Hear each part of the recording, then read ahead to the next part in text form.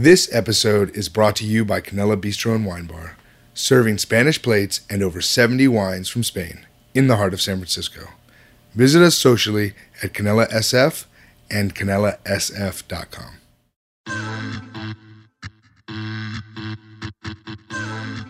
You're listening to Food, Wine, and the Culinary Mind with Matt Schuster. We're getting inside the brilliant and delicious minds of remarkable culinary individuals. We're telling stories, cutting up, and breaking it down.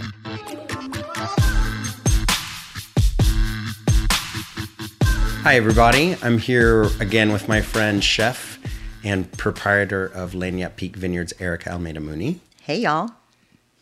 Good seeing you again, Erica. Nice to see you, Matt. Always. If you want to shout out to Erica, it's at Mooney Erica on Instagram. So, Amanda Freitag. Amanda Freitag. She's a cute little thing, isn't she? You know what? And she's super sweet. She was in the Bay Area and she stopped by the restaurant to do an interview. Just happy as can be. She was lovely. And I feel like she has been around forever, or at least like since I've been around. Yeah. Like, I think we were born the same year. And she's a Jersey girl. You're not a Jersey girl, but no, very far from it. But she was coming up in New York around the same time that I was going to Culinary Institute, and I was coming up. I believe she worked at Verbena, which was one of, and I know I always say, like, you know, one of the first women pioneer restaurants, but this one really was. I think it was like in mid-90s. And the cool thing about Verbena at the time is that it was one of those restaurants that you would always see the chefs in like the farmer's market in and we talk Greenwich, about that, Greenwich Square right there.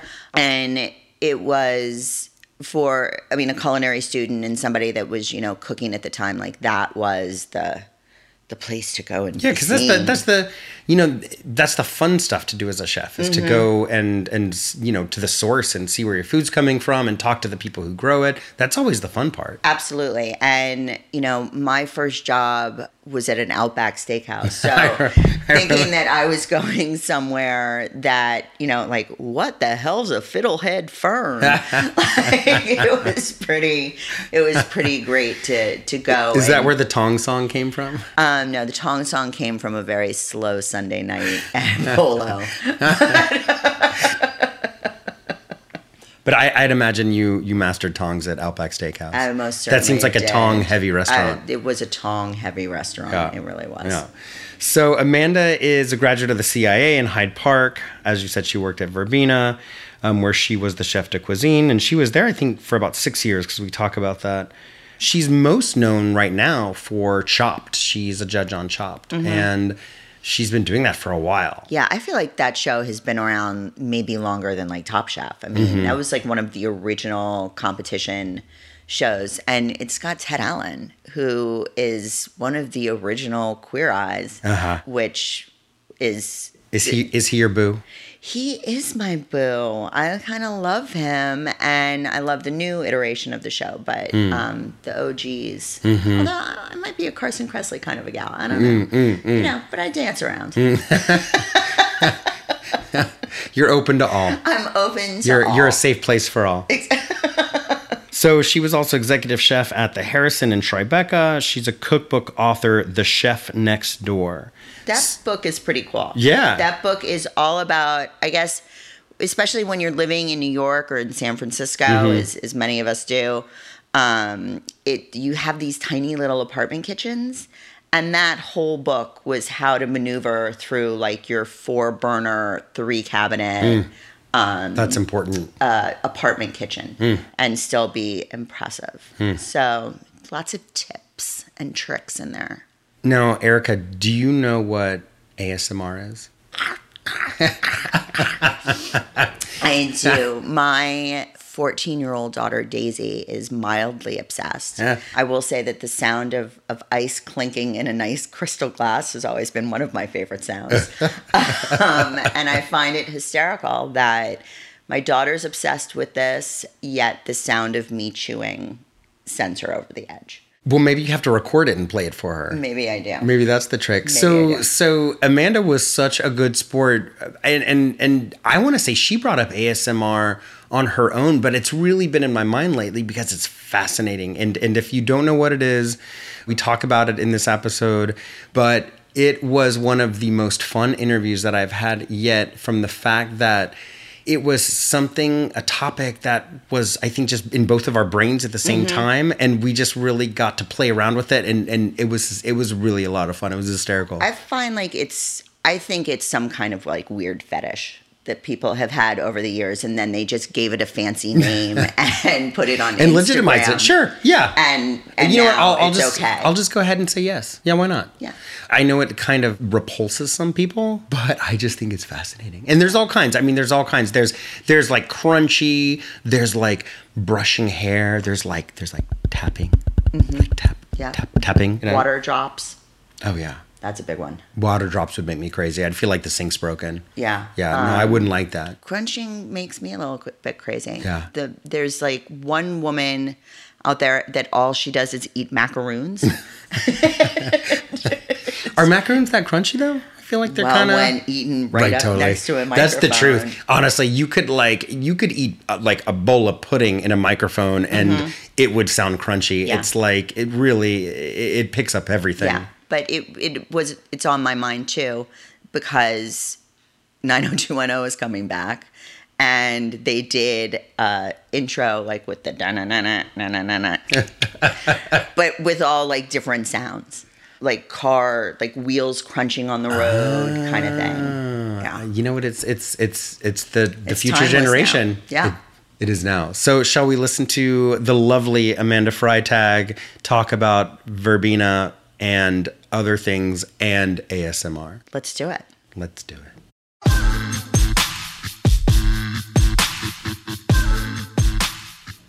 Hi, welcome back. I'm here with Amanda Freitag. Hi. Thank you for joining. It is my pleasure to be here in San Francisco. And you caught some actually decent weather, so Yes. it's a little chilly, but hey. It's perfect. That's us. So diving right in. So I asked you a bit before about things that you learned working in restaurant kitchens, and you were talking about your time at Verbena. Yes. So tell me a little bit about that. I worked at a restaurant called Verbena in 1994 for 6 years. I had the great privilege of working with Diane Forley, who was a chef owner of the restaurant. And it was in the Union Square, Gramercy Park area in New York City. And at the time, that was when really farm to table, which is such an overused term now, farmer chef relationships was blossoming, blooming. It was something new. I had never really been involved in that kind of cuisine before. Prior to that, I was working for John George Vongerichten at Vong, which was Thai French. Yeah. So it was polar opposite of what Diane was doing. She had a very Mediterranean sense behind her food and incredibly seasonal.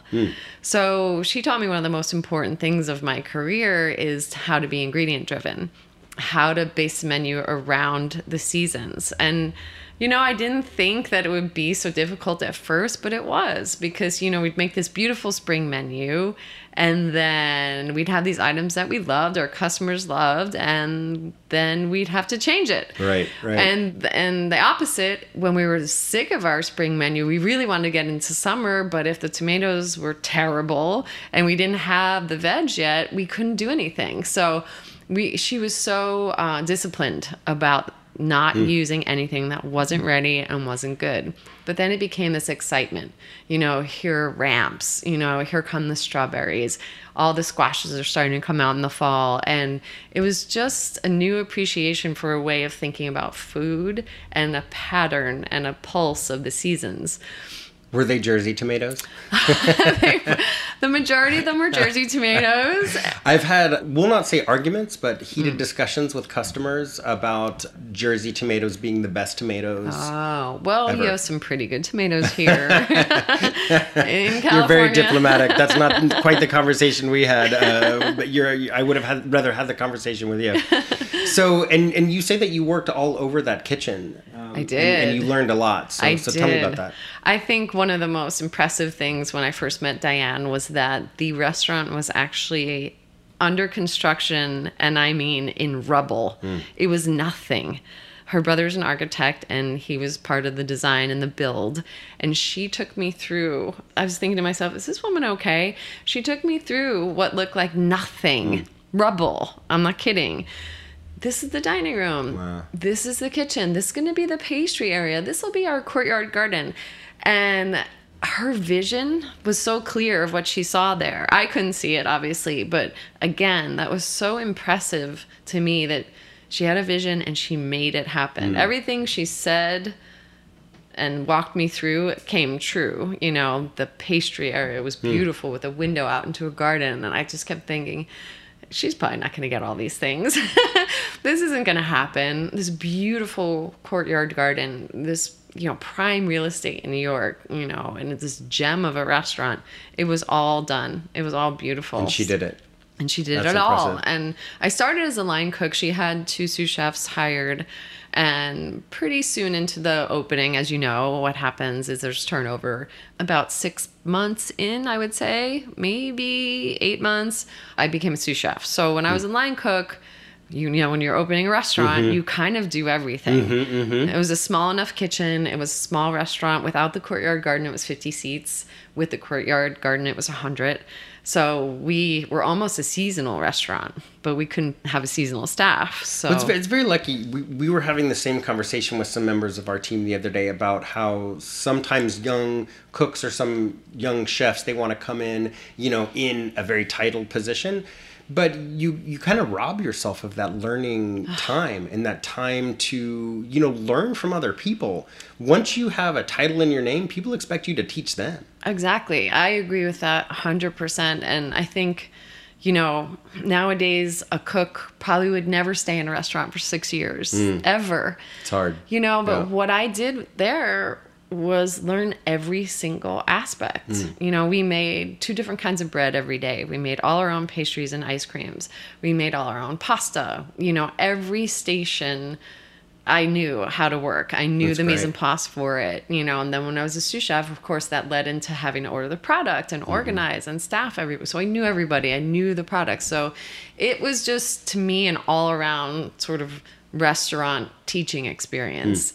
But with such a beautiful environment. That's the only way I can say it. A very mature environment. Because after I left Verbena, I went to another restaurant and I remember thinking, oh, wow, I thought everybody learned how to deal with each other in a proper manner. And it was the beginning of service on the first night and the chef started screaming at everyone.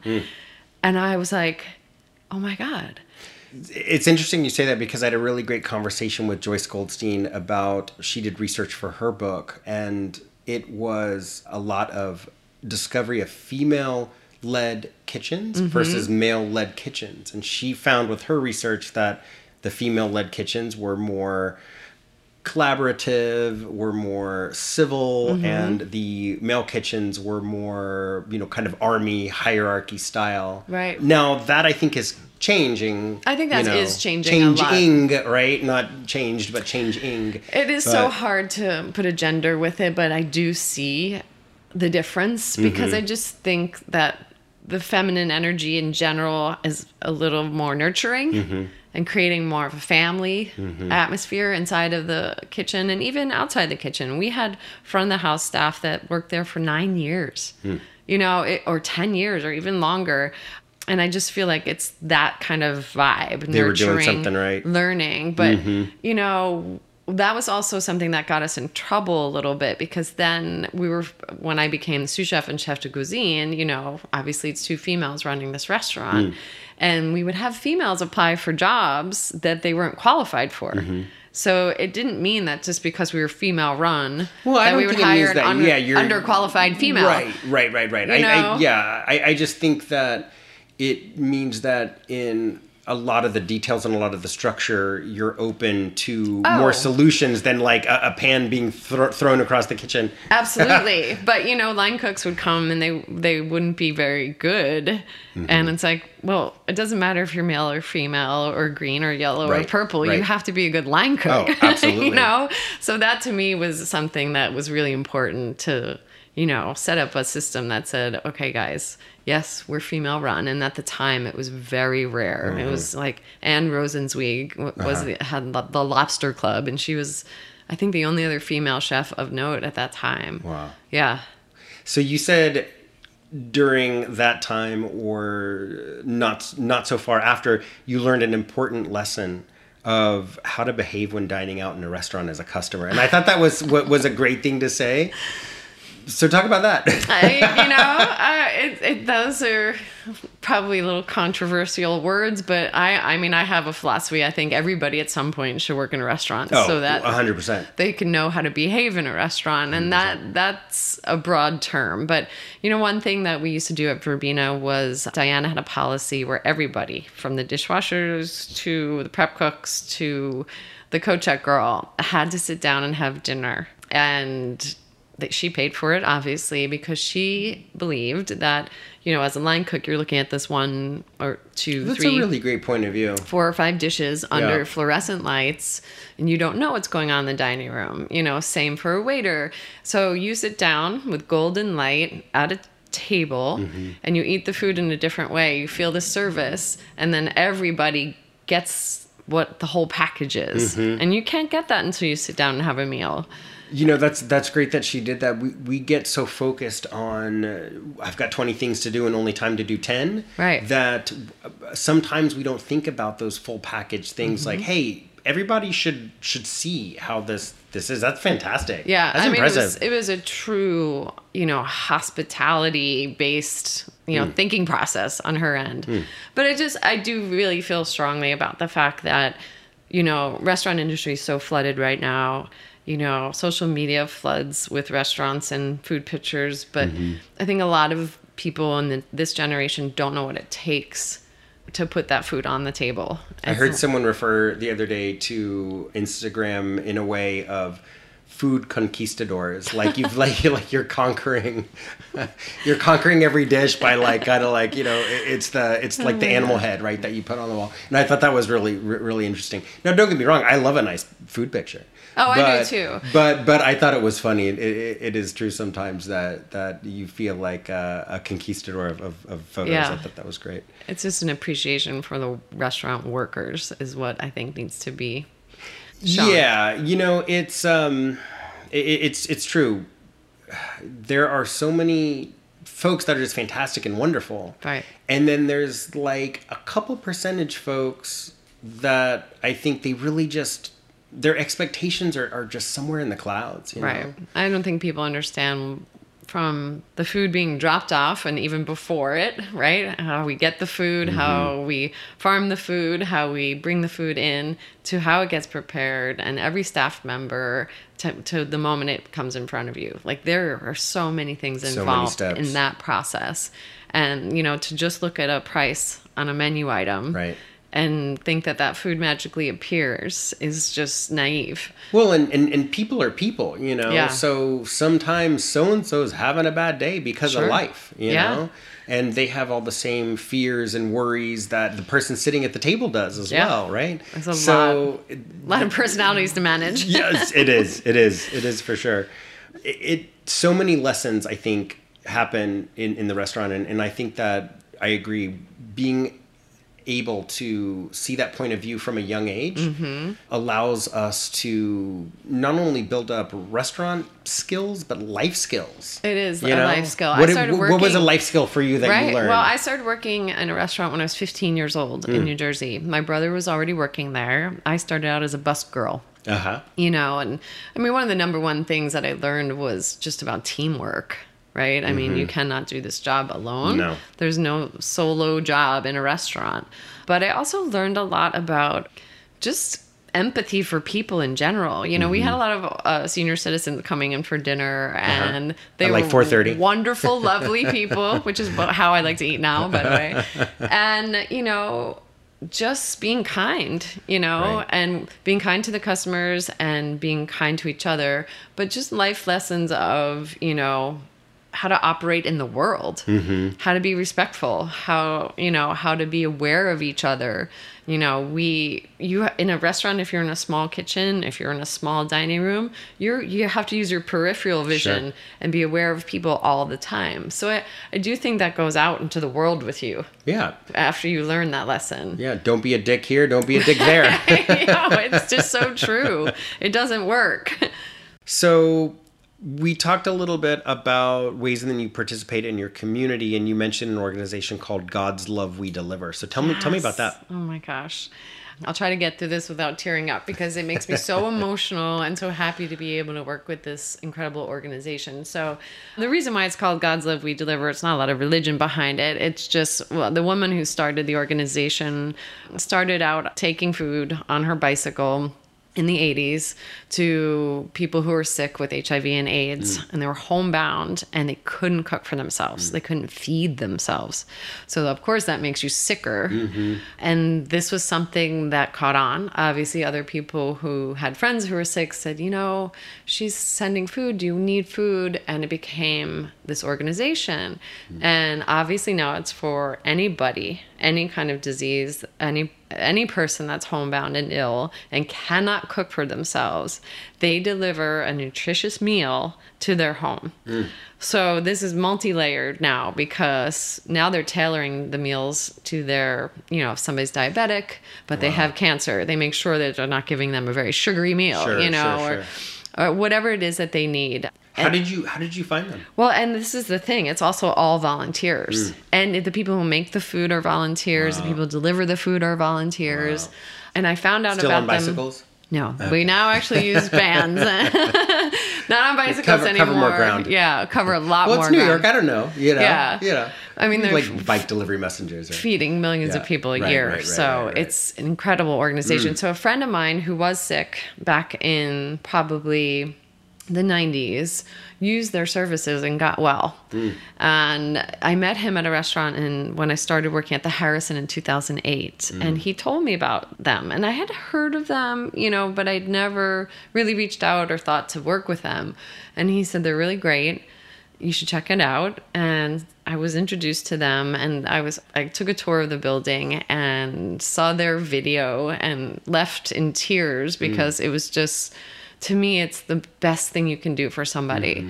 When you're not feeling well and somebody makes soup for you. Yeah. No, it's just that interaction. It's the soup, yes, but it's the interaction of the love of somebody making food for you. That attention helps you heal. Right. And it's also the visit because these people, majority of them are alone. So here comes the delivery of the food and a person with a smile, and they have a little interaction. One of my favorite things about what they do is for their regular clients, they deliver them a birthday cake. Oh, wow. That's awesome. And a lot of times people don't remember their birthdays or they don't know their birthdays. Yeah. And so God's Love gives them a birthday cake. Oh, wow. So it's just such a beautiful thing. And they also help families. Like, if, let's say you're a single mom and you're suffering from cancer or disease and you have kids, they'll actually feed the kids as well. Oh, wow. Yeah. So to me, I mean, it's so near and dear to what I do. Wow. Their motto is food is love, food is medicine. And I believe in all of that, 100%. So they have a lot of supporters, and Michael Kors just helped them rebuild the building. The facility is great. So we do a lot of benefits. We do events there. The kitchen is now big enough to serve more people. Wow. It's just a joy for me. It's hard to describe how it makes me feel. There's nothing that makes me happier. And you work in a business sometimes that's a little bit thankless. When I have the ability to make a little bit of a change, I'll do it. And my brother and I actually competed on Chopped together in a sibling episode. And we won for God's Love. That's awesome. So $10,000 is a lot of food. Yeah, it is. That's a lot of meals. Yeah. And that was the most exciting thing for me, was to win for them. Is he culinary professional too? He's not. Although I will not take away from him that he is an incredible cook. He's a professor at Ithaca College. Oh, what does he teach? In New York. He teaches history and Middle Eastern and Asian religions. Oh, that's awesome. So at least he's organized. He's extremely organized, although he's a bit of a procrastinator. He's He's gluten-free and dairy-free. Uh-huh. And Okay. my oldest niece is as well. He's a lot of food allergies in the family. And my youngest niece can't have egg. So my brother, of course, wanted only the best for his daughters. Right. And he learned how to make breads without egg, without Wow. flour, without all the things that they couldn't eat. He cooks Did for he bring them those skills to all the competition? time. You know, I think he brought his organizational skills, and he's super calm. Right. You know, so Oh, he just that stayed already calm. is like worth its Yeah. weight in gold. Yeah, Yeah. he was the best sous chef. I've competed multiple times and Right, never right. won. So I won with him. He That's was my good awesome. luck charm. So we That's had great. an incredible You experience. have to do that again. I don't know. Raise more I'll money. raise more money, but Yeah. I don't know if I'll do it that way. That was Yeah, my sister doesn't cook because she said she got burned one time with the oven, and that was her message from above to never cook. So I wouldn't Well, I choose would've been that out the- sister I would to. have been out of the industry a long time ago if that was the case. I know burns happen, right? That's how you learn not Yeah. to touch that hot thing again, right? Of course. So you do a lot of stuff. You pop up in a lot of places, and it's really impressive. You know, Thank you. I don't know how you have the time to do that, but And ironically, I feel like I'm not doing enough. Does that sound crazy?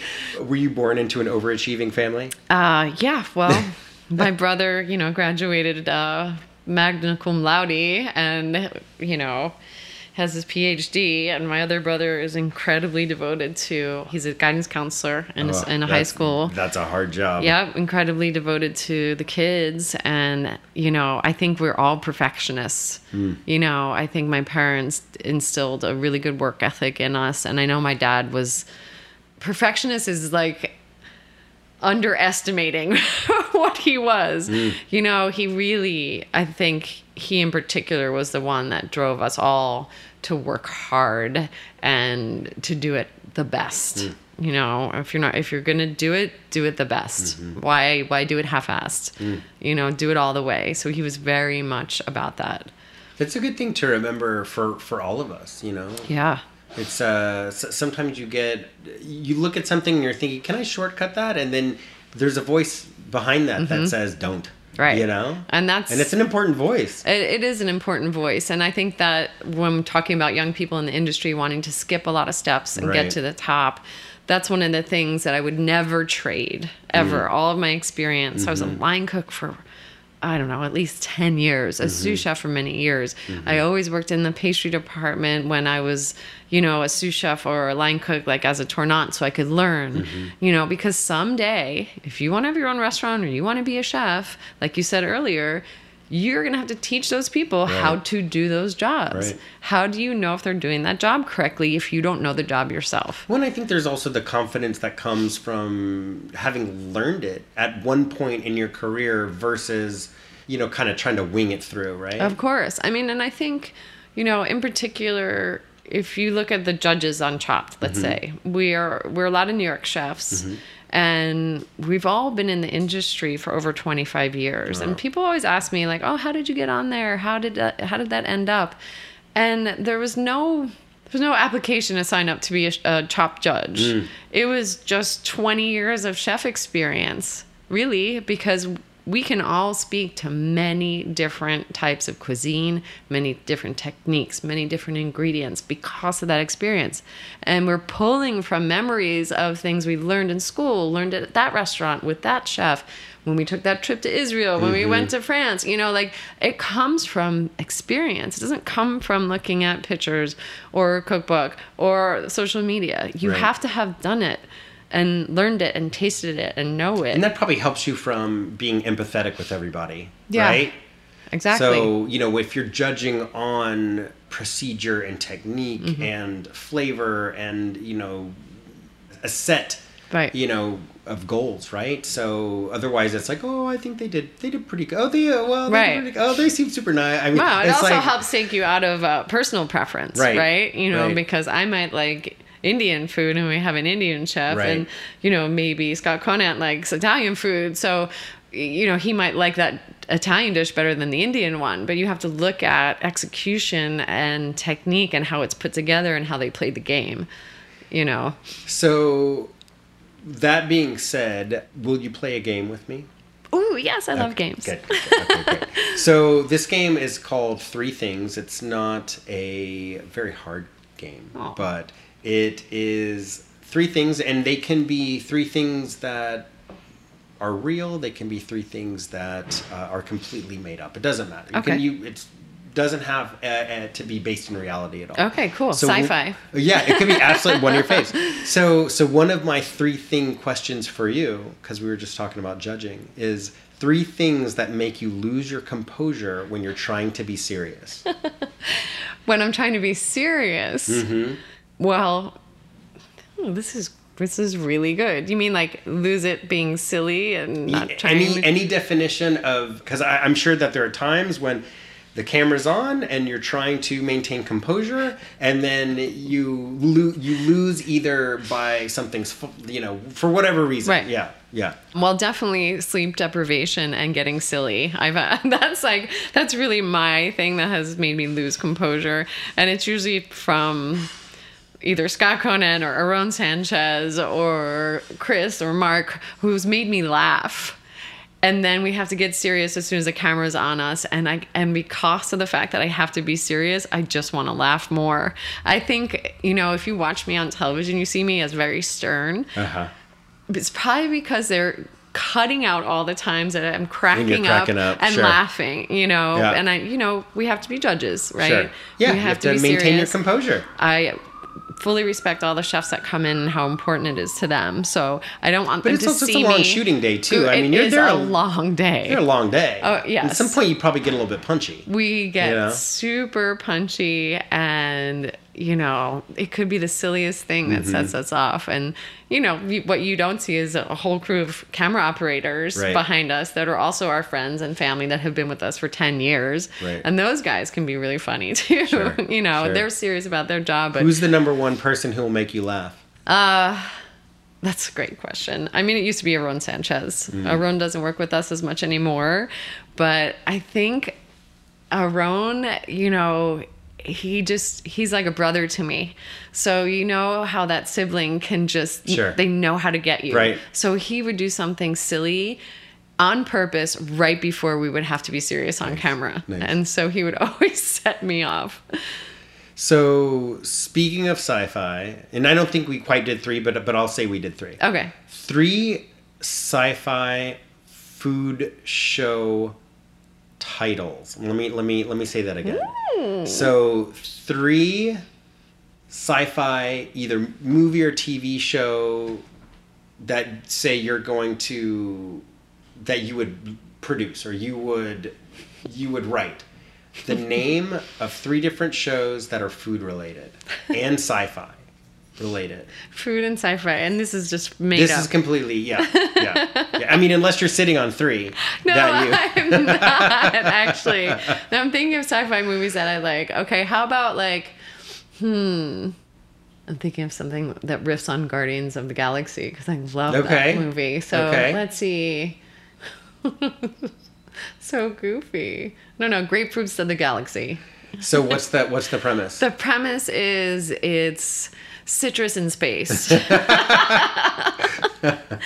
and thousands of ways that astronauts and aliens eat citrus. I would imagine can you get space scurvy? Is that a thing? Yeah, I would think so. I would think right? so too. Scurvy is not only defined to pirate ships. Right. So another one. Let's citrus see. in space. Citrus in space. I like that one actually. You like that one? Let's see. Starfruit Wars. Okay. Well, that's a good one. That's a good one. That actually is a very good one. It's like you can either use starfruit as a weapon, figure out how to actually make it taste like something, because starfruit tastes like nothing. Right. Find the planet in the galaxy that actually likes starfruit. Right, totally. That's a good one. Let's see, another sci-fi. You're doing good at this. Thank you. Yeah. Thank you so much. Because I'm a sci-fi geek. Right, I know. Let's see. How about Battlestar Bone Broth? It's like Battlestar Galactica, but with different ways of bone broth and other planets, and they fight each other to see who's the best. And some of the bone broths give you powers, yes, and some of them like kill superhero you. powers. Yeah, exactly. I like that one. So speaking of bone broth, so now What's the difference between bone broth and stock? Oh my gosh. Well, as two You know? chefs, we should probably talk about this. We should have a real symposium about this right now. Right. I mean, is it just a marketing thing? Or You know, I have to say, one of my favorite bone broths on the planet is Brodo Marco Canora in New York. He makes the most delicious. What's the secret? You know, you'll have to ask him. Okay. But I actually do think he takes his time in building flavors into stocks. Okay, got it. You know, but for a long time, when the bone broth craze started, Right. I was trying bone broths from many different places. Right. And I was finding it in the grocery store in many different forms, Sure. in jars, frozen, in, you know, paper containers. I was trying, you know, from places around New York. And so many of them just tasted like brown chicken stock or like veal stock. So you think that there is a real art and science to a good bone broth? I really do. Only because of a You're restoring my faith, and what I was thinking was kind of like a marketing thing. I was a little angry at first about the bone broth because there are some that don't taste good. Right. And that's not a bone broth.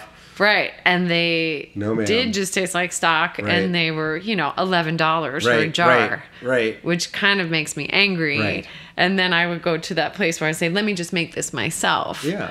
But in my home kitchen, Yeah. I don't have a 50-gallon stock Sure. pot, and I'm not Sure. going to order in a bunch of beef bones and veal bones.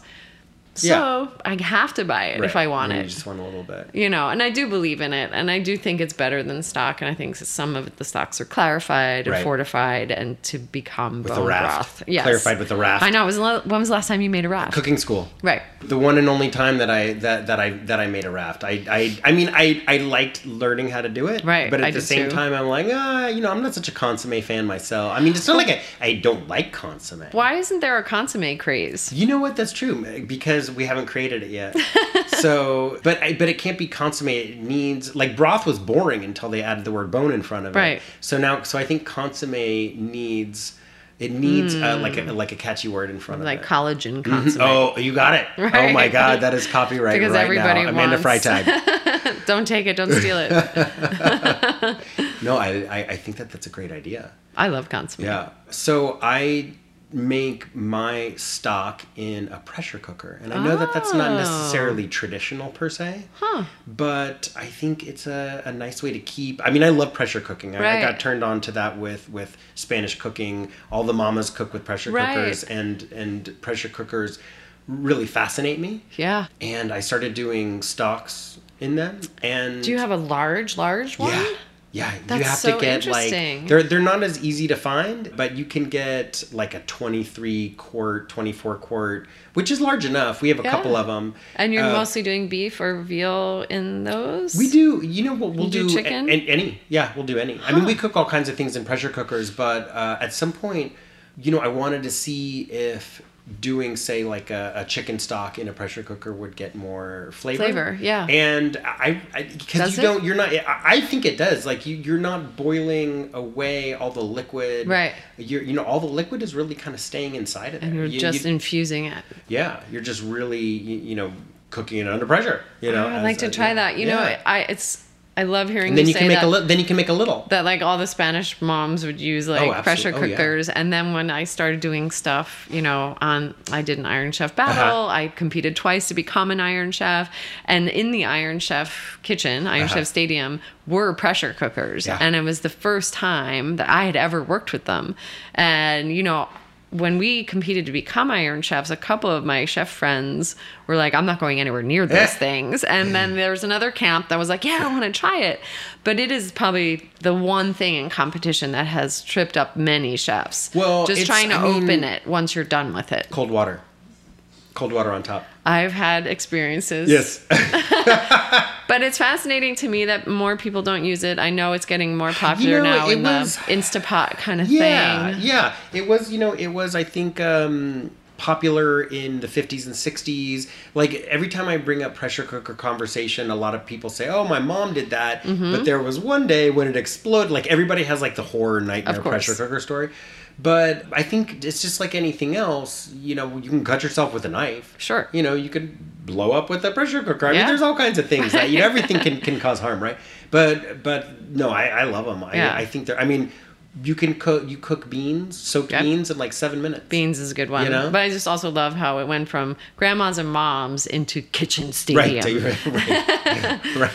Well, it makes it's a time Right? helper. Of course. You can braise something, in 20 minutes or really maybe 25 minutes that you couldn't, have time to do in a competition. I was just talking to someone who was really angry at us for not having one in the chopped kitchen.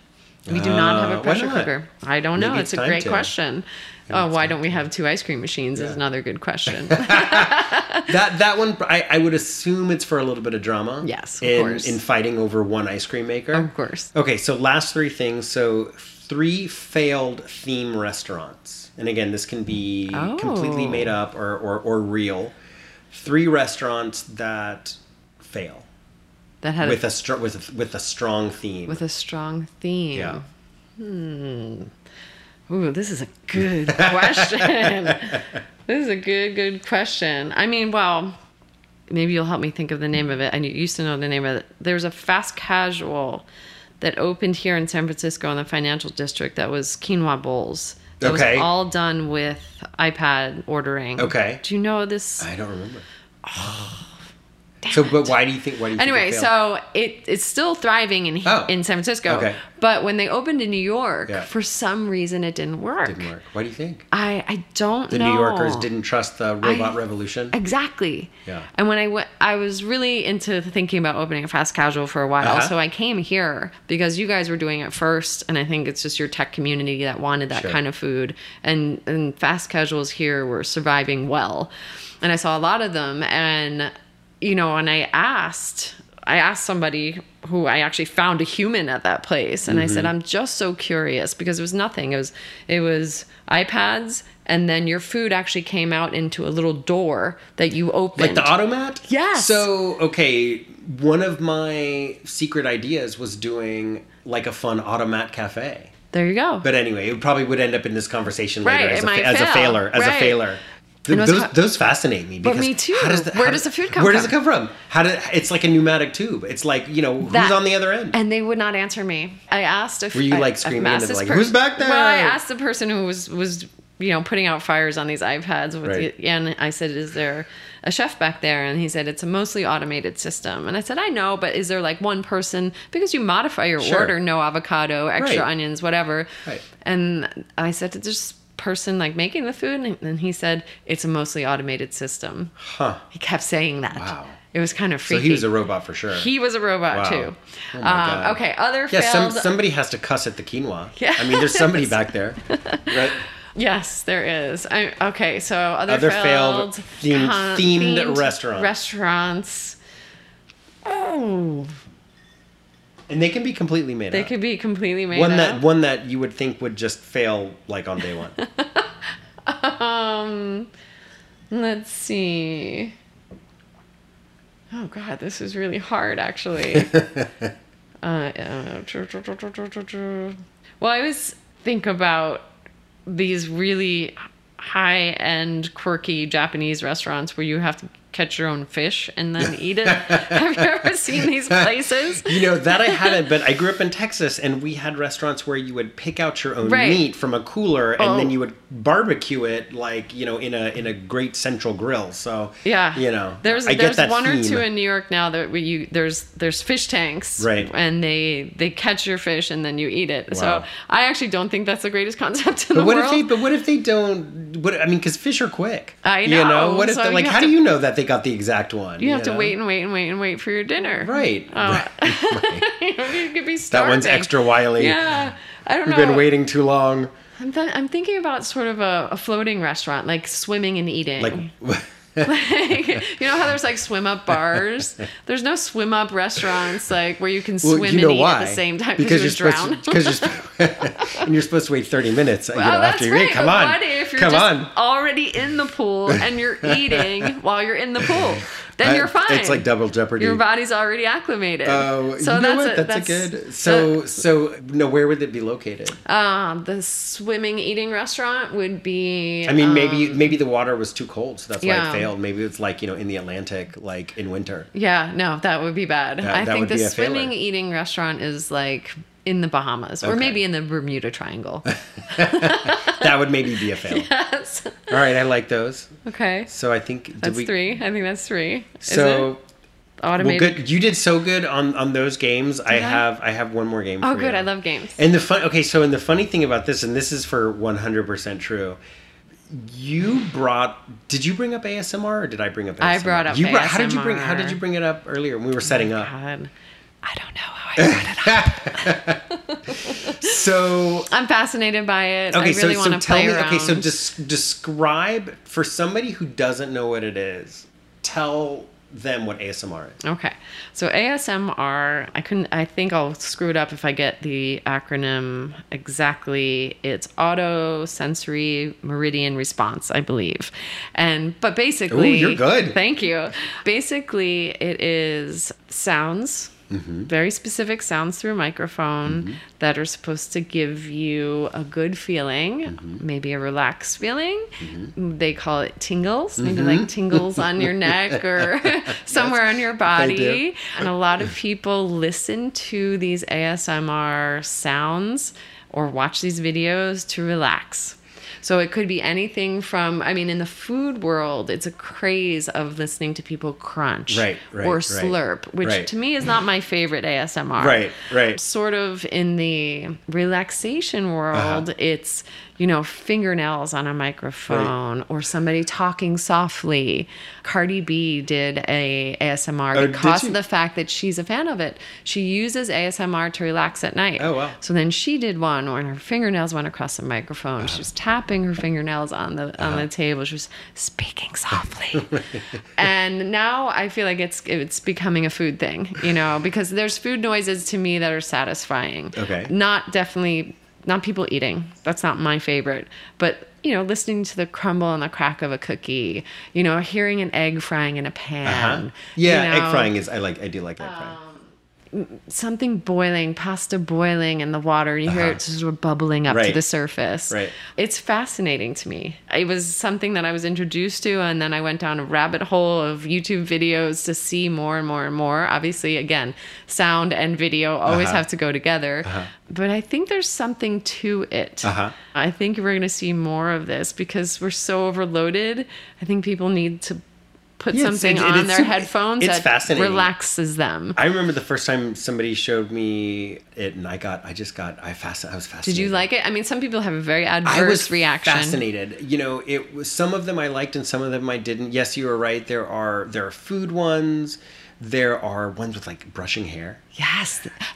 Well, we did a fun play one with Gregory Allen, who does a hair on Chopped. Oh, okay. And he was brushing my hair, and I recorded it, and it was a good one. Right. Actually. I should put it out there. There's one with this woman and a jar of pickles, where she's like tapping on the pickle jar and then she's eating pickles, and it's fantastic. I think it's just fascinating. Some people love it, and some people have to turn off immediately. Oh, sure. Absolutely. But when I do all my ASMR videos, I will share them with the world, and they will be ASMR AF. I love that. Well, because my initials are super cool now. So the absolutely serendipitous thing about you bringing it up was that I had it on my list for today. So, do you know who the original ASMR person was, and they didn't even know it then? Who? Bob Ross, the painter. Fluffy Clouds? Yes. So, are we gonna do some? Let's do some. I'm gonna grab something. I'm so excited. Okay. So you may not, you may or you may not enjoy like this? what's in this bag. Oh, well, I'm a chop judge, so you can't surprise me with an ingredient. Actually, this is like tie-ins all around. So I'm just gonna hand you this bag. Okay. And so this is your ASMR right here. This is my Not your debut? first, right? Because you Right. did the hairbrush. I did the hairbrush, but I didn't put it out there. I'm holding on to it. This is putting This it is out it. there. This is my debut. And I will say there's no wrong way to do this. Okay. Right? I'm meant for this world. You were meant. so- You were meant for this. So here you Okay, go. I'm accepting your and bag. So since there's no video, you're gonna have to describe. You know what Okay. it is. All right. So here we go. We're about to start. Right now, I have a bag of kettle chips.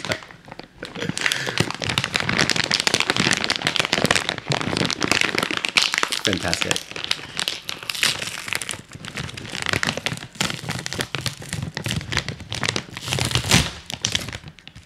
I've opened my bag of potato chips. Yeah. Perfect. I love it. I'm grabbing a potato chip. Oh, I love it. Oh my god, that is fantastic. It's great. You've mastered it. I'm good at it. You've right? done this really easily. Thank you. I'm actually super impressed. This is something I actually really want to do. So when I ask so many people if they know what ASMR is, you know, it's like maybe I want to say it's like a 25%. Ooh. But I feel like the younger you are, the more you know what it is. Why, thank There you. go. Right. So and everybody has different reactions. So let's see. Is there a sound if you like Oh yeah. if you like crumble there's it? so many sounds. So many sounds. This... And don't worry about making a mess. It's Okay. That's a chip breaking in half. Now we're gonna do something really fun. Let's see if I can.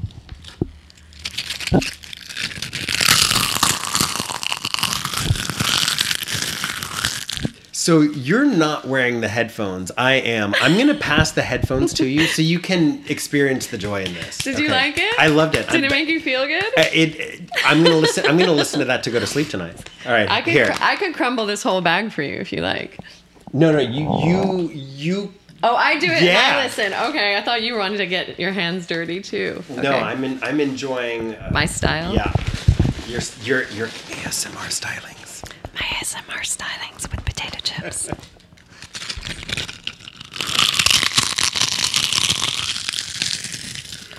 Oh my god, that's amazing. fantastic. Okay, now these are going to be really, really greasy headphones. Wait, here, this is It's all right. ASMR. It's all in the name of research.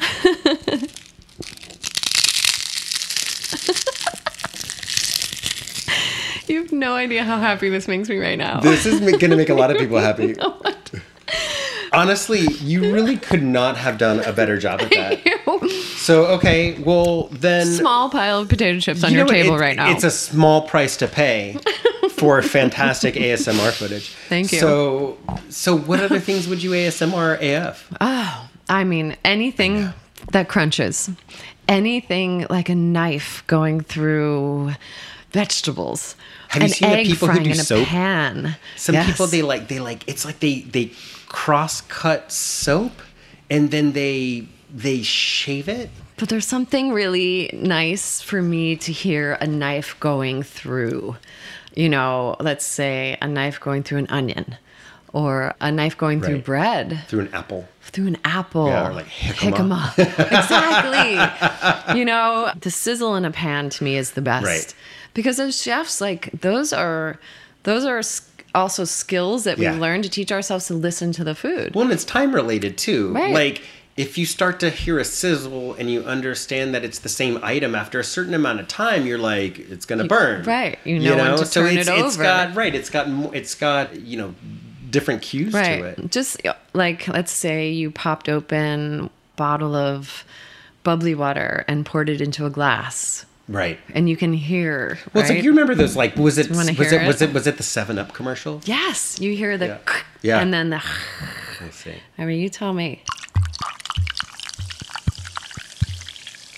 Totally. Does it make you want to drink bubbly water right now? It does. It's probably going to make everybody want to drink bubbly water right now. You know, there's a million of them. I think there's a million of them. And I think just for somebody who likes sounds in general, they would love it. But also just somebody who likes kitchen sounds. I mean, I remember when I was a kid, like waking up in the morning and smelling bacon, right? Like on a Sunday, but then just hearing the noises of the kitchen, knowing that my mom or my dad was in there making something, the rattling of the pan, you know, the spatula hitting something, the stirring, just the noises of that was so comforting. So I get someone's it. taking care of you. Yeah, exactly. So I will take care of you with my ASMR.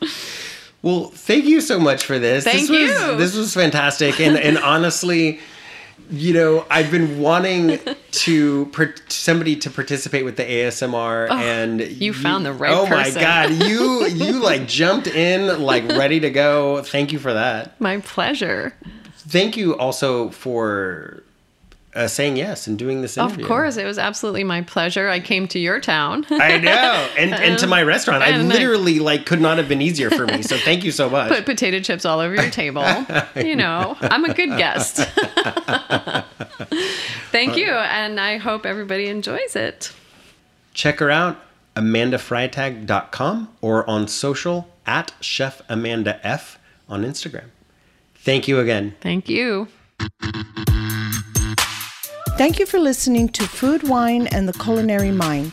Find us on all things social at Culinary Mindcast and on the web, canelasf.com/podcast. Don't forget to rate us where you found us.